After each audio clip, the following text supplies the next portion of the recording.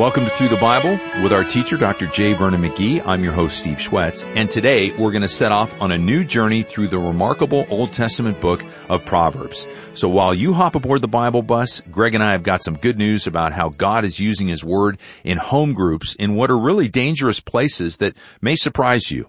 Yeah, Steve, when you say you want to get the whole Word to the whole world, it means everywhere. Yep. At least that's our aspiration, and we're trying our best to do that. And you end up in some very interesting places, and some of them are, I think we just have to call it what it is. They're strongholds of evil in certain areas of the world, often under the guise of some form of something called religion, but it's really actually, it's just a darkness that we're trying to overcome. And so today, we want to talk about the power of God's Word in home groups in places like northern India, Bangladesh, and Pakistan. Yeah, and here's the first one. This is a testimony from northern India in Punjab.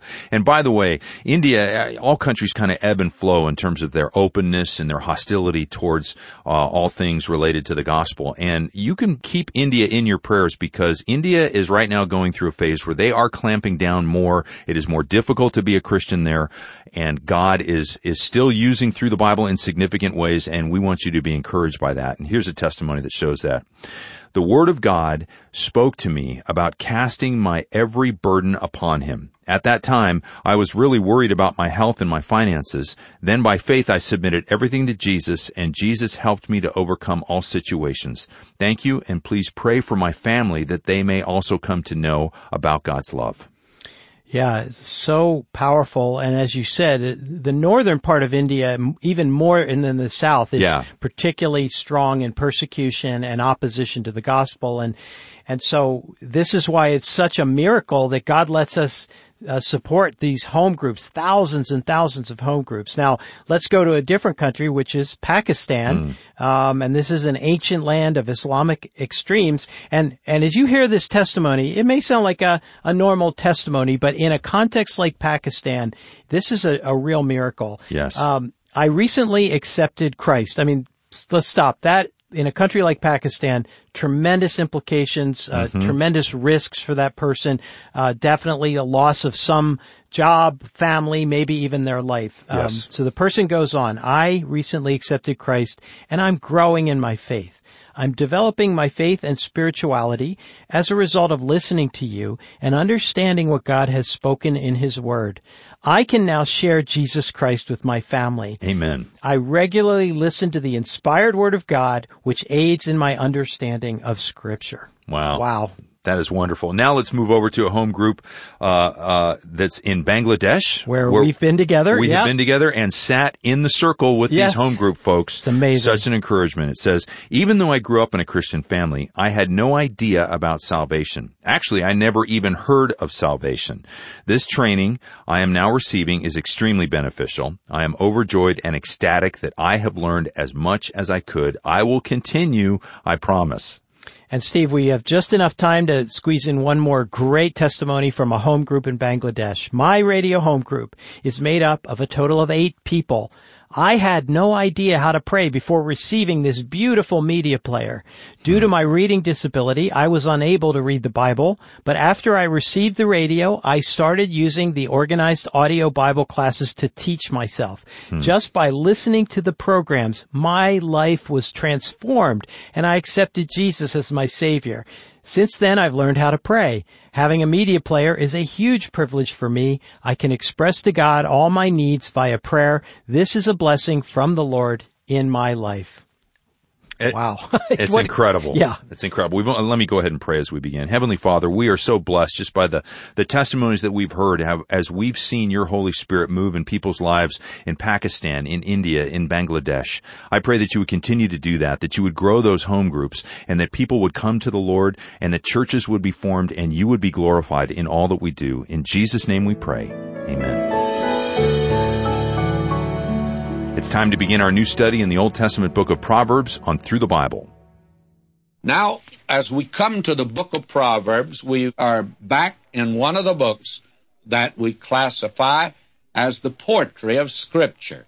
You have Job, Psalms, Proverbs, Ecclesiastes, and the Song of Solomon. They belong in the same package as being written in what is known as Hebrew poetry. But the book of Proverbs is different from any other book. And Solomon is the writer, actually, not only of Proverbs, but of the next three books, Proverbs, Ecclesiastes, and Song of Solomon. Now, Proverbs is the book on wisdom. Ecclesiastes is the book on folly, of foolishness. And the Song of Solomon is the book on love. And love is the happy medium between wisdom and folly. And believe me, this man Solomon was an expert on all three subjects. You can sure put it down that he was. In fact, doesn't the Word of God make it very clear that that is exactly what this man was an expert in? Let me read for you 1 Kings 4:32 and 34. And he, that is Solomon, spake 3,000 proverbs, and his songs were 1,005. Now, we have only one of his songs. He wrote 1,005. And yet we have very few of his proverbs, to tell the truth. And we're told he spoke of trees, from the cedar tree that's in Lebanon, even unto the hyssop that springeth out of the wall. He spoke also of beasts, and of fowl, and of creeping things, and of fishes. And there came of all people to hear the wisdom of Solomon from the kings of the earth, which had heard of his wisdom. Now we're going to listen in this book to the wisdom of Solomon. Now what is a proverb? Well, it's been called sententious sayings, for instance. And here is the definition I'd pass on to you. A proverb is a saying that conveys a specific truth in a pointed and pithy manner. Well, let me give you another one. Proverbs are short sentences drawn from long experience. And that's a good proverb itself. And it's a truth that's couched in a form that is easy to remember, a philosophy based on experience, and a rule for conduct.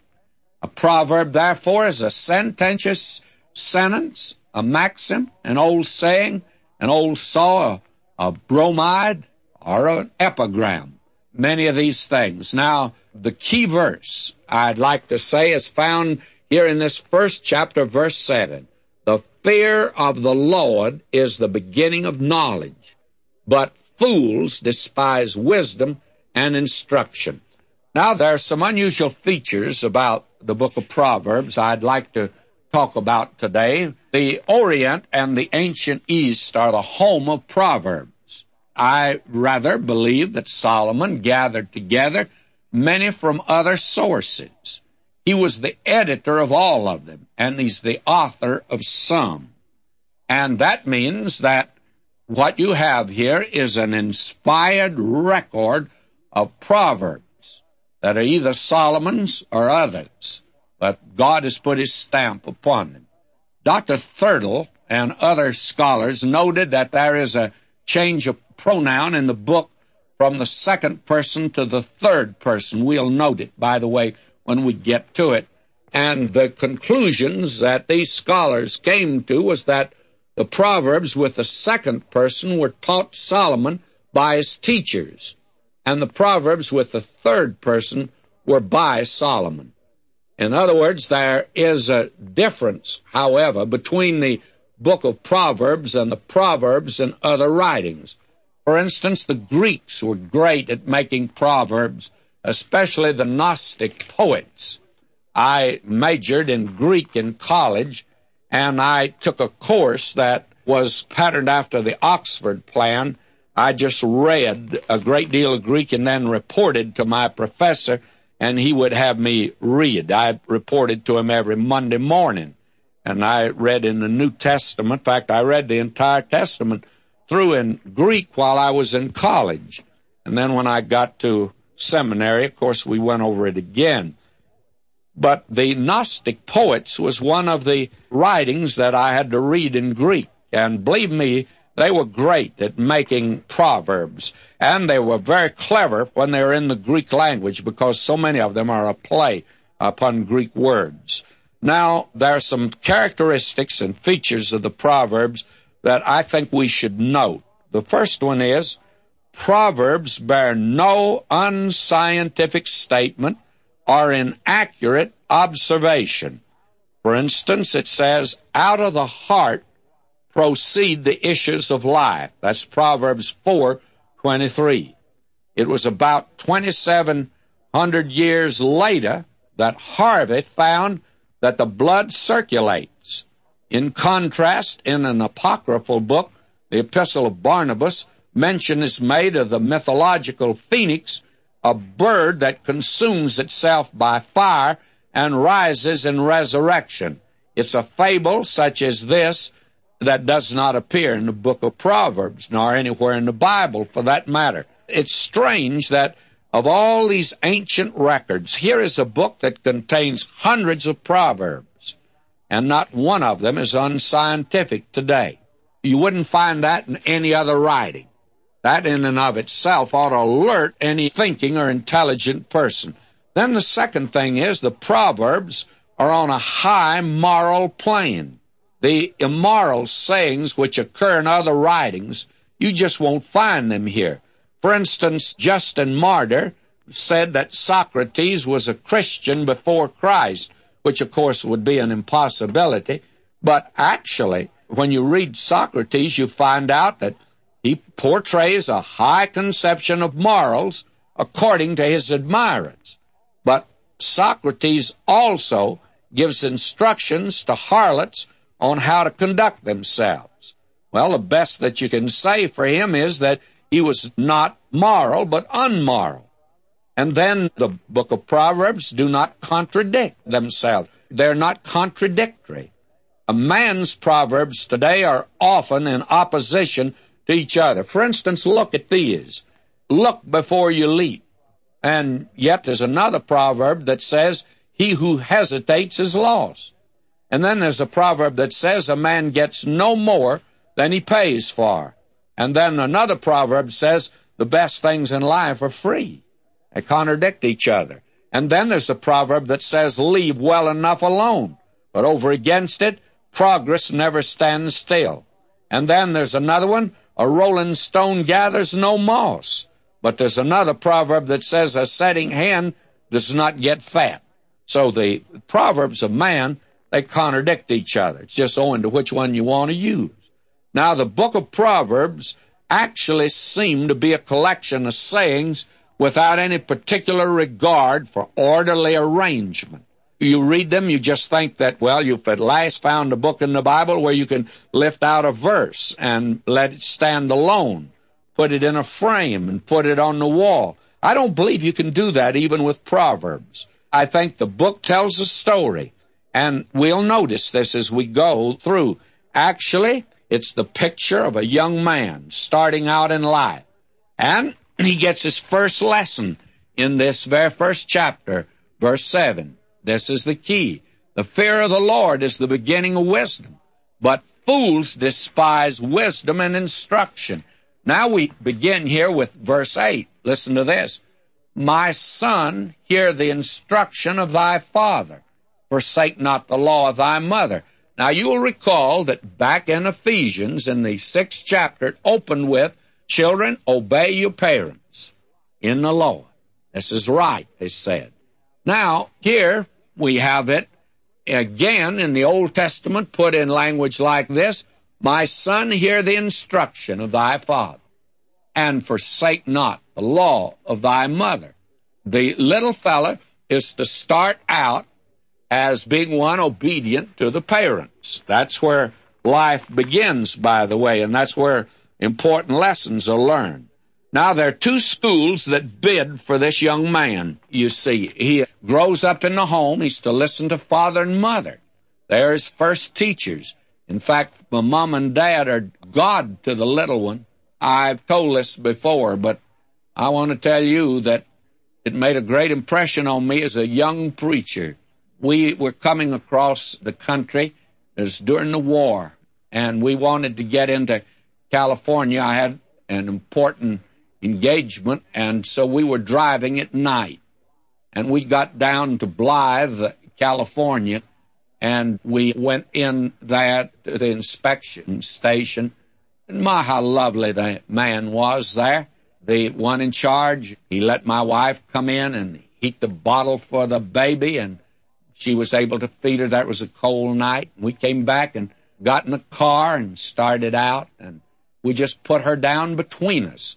Didn't have seat belts in those days or a car seat for a child. We just put her down between us. And I never shall forget, it was a bad night, cold night, rainy night, and not too much traffic on the highway, but a narrow highway.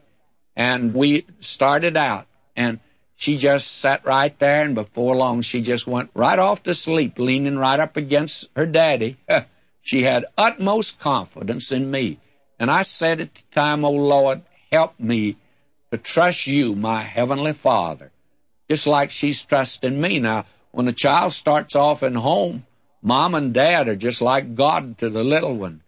But it's important that Mom and Dad act like God wants them to act. And so the little fella sent to Mom and Dad here, "My son, my son, hear the instruction of thy father, and forsake not the law of thy mother." Well, wait a minute, Lord. Maybe Mom and Dad are not Christians. Maybe Mom and Dad won't bring the little fella up right. God says, I'm going to hold them responsible. And may I say it to you today, God holds parents responsible for the condition of the little folk. And today, we've got a generation that didn't get the right training in the home, and they surely didn't get the right training in the school. And then we wonder today, as one man who has sons, he said to me, he says, "Dr. McGee, what's happening to young people today?" I had to bite my tongue to keep from telling him. I said, "You're what's happened to your own children. There's no question about that." Now, that doesn't mean that every parent has been a failure who has young people that have gotten away. A lot of them get away, but they come back to the Lord if they've been brought up right, and you ought never be discouraged about that. Now, the book of Proverbs tells a story. And after the little fella grows up, there are two schools that bid for the little fella to come. They send out their catalog to him. They tell about the advantage of the school. One of the school is known as the College of Wisdom. The other is known as the College for Fools. And by the way, there are two kinds of colleges today. And I'm not attempting to identify them. In chapter 8, we see the young man. He goes to the Academy of Wisdom, the College of Wisdom, and he's taught in Proverbs. And from chapter 10 through 24, the young man is in the classroom of wisdom. And this is a book that is especially helpful to young men. Many years ago, there was in Dallas a very prominent jeweler. And he was a very fine Christian. I knew him personally. I had him come down and speak to my church when I was pastor in Cleburne, Texas.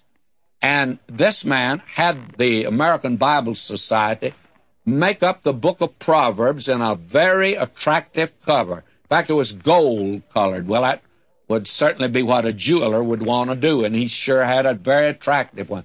And he literally gave out copies by the thousands to young men all across this country. He'd speak to a group of young men in YMCAs in that day and in other places, and then he'd have a copy of the book of Proverbs given out.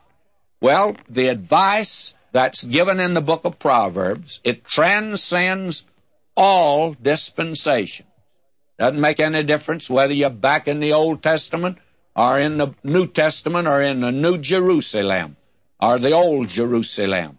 This book is a good book for anyone, the little book of Proverbs. I wish I could give it out today to every young man that's in the world today. It'd be wonderful.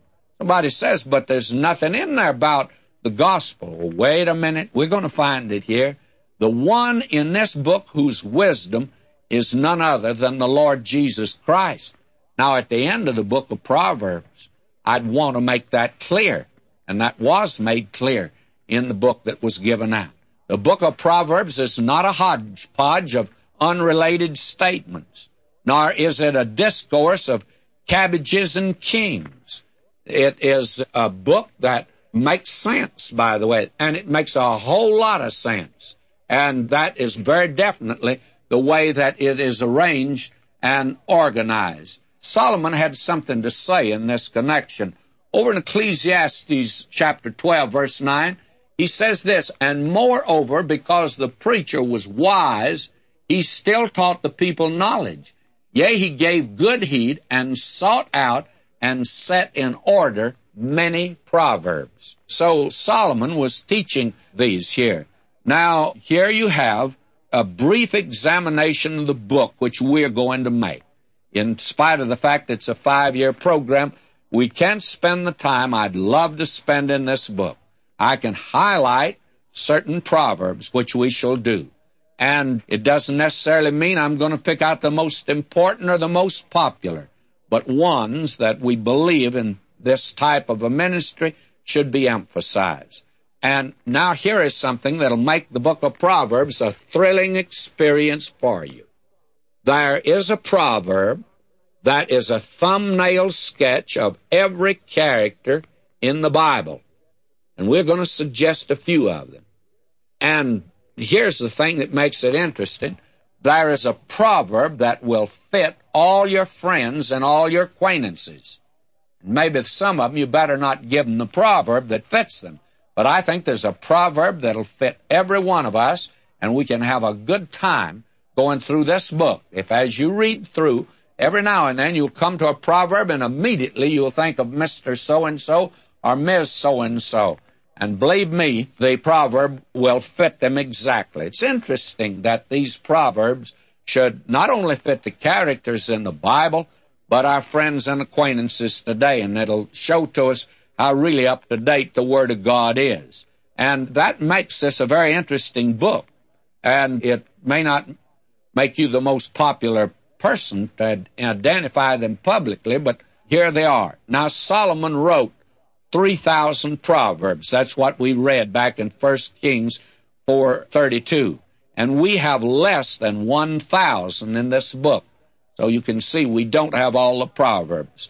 Now, the literary structure of the book of Proverbs, and I'll repeat this, that we gave back in the book of Psalms, and I think that we should give you this. The literary form of these proverbs, it's in the form of couplets, and the two clauses of the couplet are generally related to each other, and it's termed parallelism, and that is Hebrew poetry. And there are 3 kinds of parallelism that you'll find in the book of Proverbs. What is known as synonymous parallelism. And the second clause restates what is given in the first clause in a little different way. Now here's an example. Proverbs 19:29. Judgments are prepared for scorners, and stripes for the back of fools. Now there's antithetic, or contrast parallelism. And here a truth which is stated in the first clause is made stronger in the second clause by contrast with an opposite truth. Now listen to this. This is an example. Proverbs 13:9. The light of the righteous rejoiceth, but the lamp of the wicked shall be put out. You see, by contrast. And then there's synthetic parallelism. The second clause develops the thought of the first. Here you have it. The terror of a king is as the roaring of a lion. He that provoketh him to anger sinneth against his own life. That's Proverbs 20, verse 2. It's a very remarkable book, you see. And we're going to see wisdom and folly contrasted in the first 9 chapters. Then the Proverbs of Solomon, written and set in order by himself, 10 through 24. Proverbs of Solomon, set in order by men of Hezekiah, 25 to 29. Then Oracle of Agur, an unknown sage, chapter 30. And the Proverbs of a mother to Lemuel, and I believe that's Bathsheba, the mother of Solomon. That's the last chapter, chapter 31. Now, we have just put on the introduction to the book of Proverbs today. Now, next time, we're going to start in the text, and I hope you'll be with us. May God richly bless you, my beloved.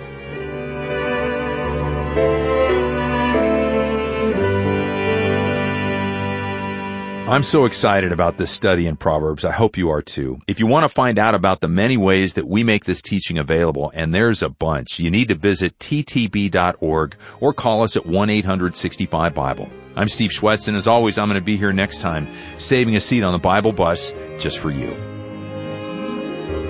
Jesus made it home, all to him I owe. Sin had left a crimson stain, he washed it white as snow. Through the Bible exists to take God's whole word to the whole world, and we invite you to stand with us with your faithful prayer and financial support. Where will God's word go today?